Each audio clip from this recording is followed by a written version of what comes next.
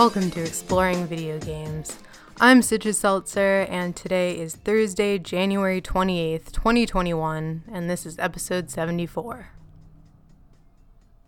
For this episode, I played Dragon Quest Walk. This is an augmented reality role-playing action-adventure game developed by Colot PL,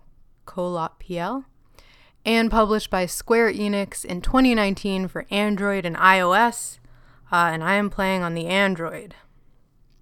And I don't usually game on my phone too much, so this was an interesting experience. And it's so good, I do wish it had been on a console.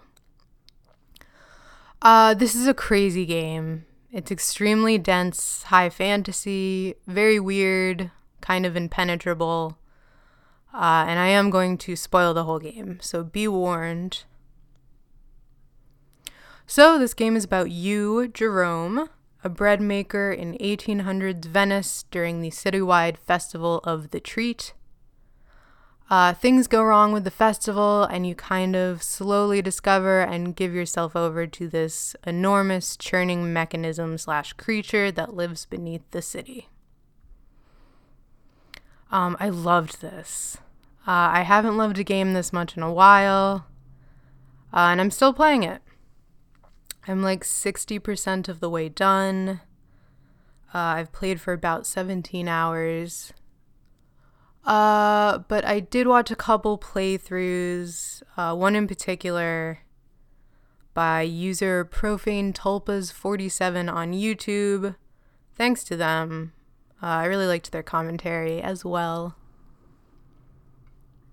So the tone of this game is insane. I loved it. It is challenging, and I definitely don't understand a lot of it, which is fine and totally works, I think. It's very opaque. It's incredibly serious. And there's just like never any emotional stuff or attempt to explain itself. Very entrancing, I think. And yeah, it's so chaotic and harsh. It reminds me of like a Hellraiser cube. It's like a churning, evil nightmare. Very impressive and very apt. The tone matches the plot very well. So this setting of like nightmare 1800s Venice is awesome. Very disgusting and vulgar. Lots of severe intoxication and like public defecation and vomiting all the time. And this is one of my favorite things about the game is that it starts out as like kind of a reasonable, like crazy public party, and it slowly gets more and more casually violent and animalistic, to where the whole town is kind of like a zombie bacchanal. It's genuinely very scary and memorable. And I have not played this part yet, but it looks like one of the later missions has you fighting off and killing a lot of the rabid festival goers. The bread shop is awesome. It's one of the few aesthetically pleasing, or like quote-unquote aesthetically pleasing, kind of calm parts of the game. It's very nice and sunlit, and you can make bread, which is awesome. The first big mystery is that local people start going missing, and one of your brothers, Artikal, disappears, so you form a team to search for him. And this is where you first encounter a fallacy or a break in nature, and this first one is the craziest in my opinion. So you and the rest of the search crew get caught in a time loop, which is a total mind melt. And you're all experiencing this segment of time over and over again where you come across this like water well in the woods, a weird lizard crawls out of it and is immediately eaten by a hawk. And then like 6 minutes later and you're all taken back to finding the well again. It's extremely claustrophobic and frustrating. And it's like some of the first action in the game, and I really thought the whole game was going to be like similar to that, and I was hating it. But that's it for time loops. And that being the first major mission was such a bold move. And it's, of course, meant to, like, scare and irritate you, which I love. So after you solve the time loop, you have a connection to this group of the 7 other search partiers, and they play a part in the rest of the game as people who kind of understand how weird things are getting. Everyone is mostly acting like the increasing insanity of the festival is normal, and they don't really seem to notice it, which is one of the things that creates a very weird and dreamlike tone. You then go on to do some kind of like normal missions, attempting to smooth over some of the messed up festivities. You run different blocks of the carnivals. That's very fun. I loved all the lights. The pyrotechnics are great. I got blown up a lot. But everything is presented like flatly. Like almost all the missions you go on are like random NPCs like stonily asking you to help them with something. And that really, it all feels like a dream. Very cool. The most punishing mission that I have done so far, even more than the time loop, I think, is where that woman near the post office asks you to help find her dog, and you end up trekking through the woods forever.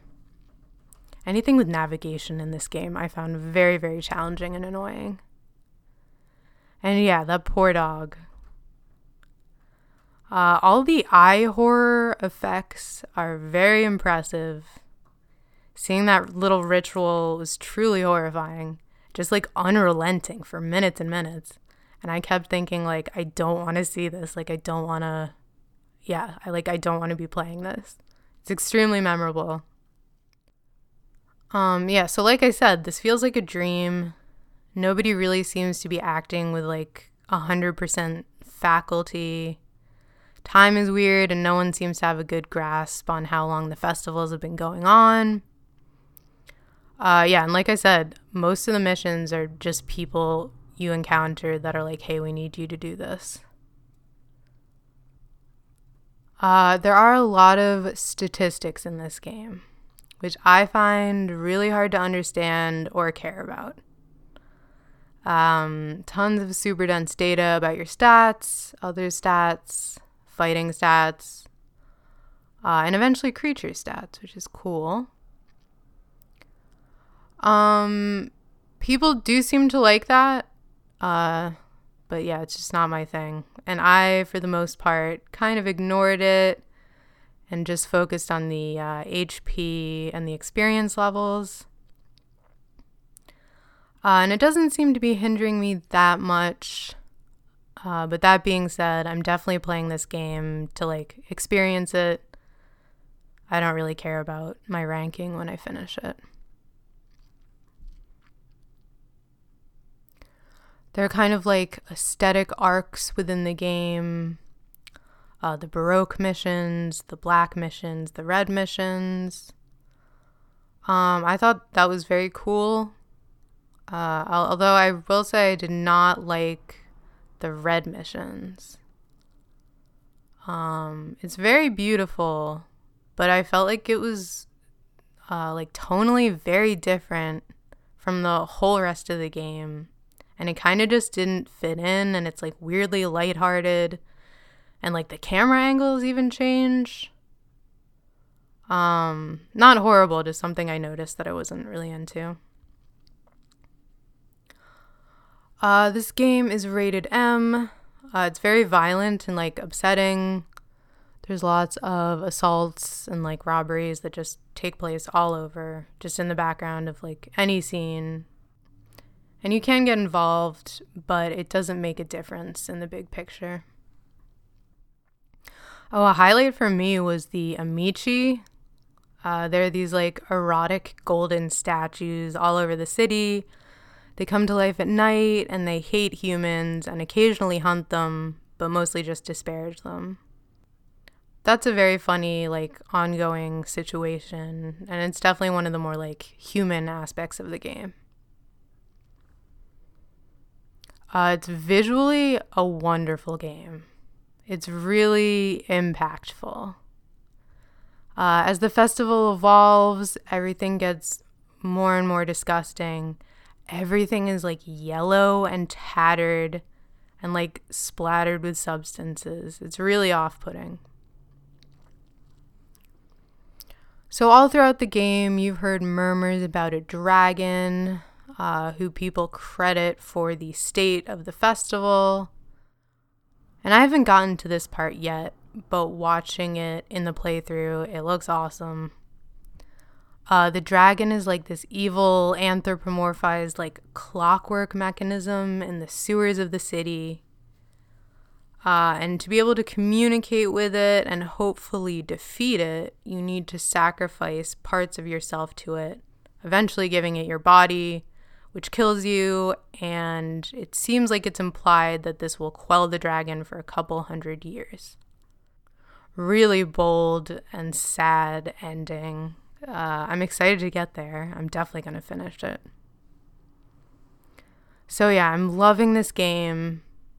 It seems like it's a game that's more about like eternal sadness than it is like a hero's quest to defeat evil. It goes so big and so bold, and it's so successful, I think. I could not recommend it highly enough.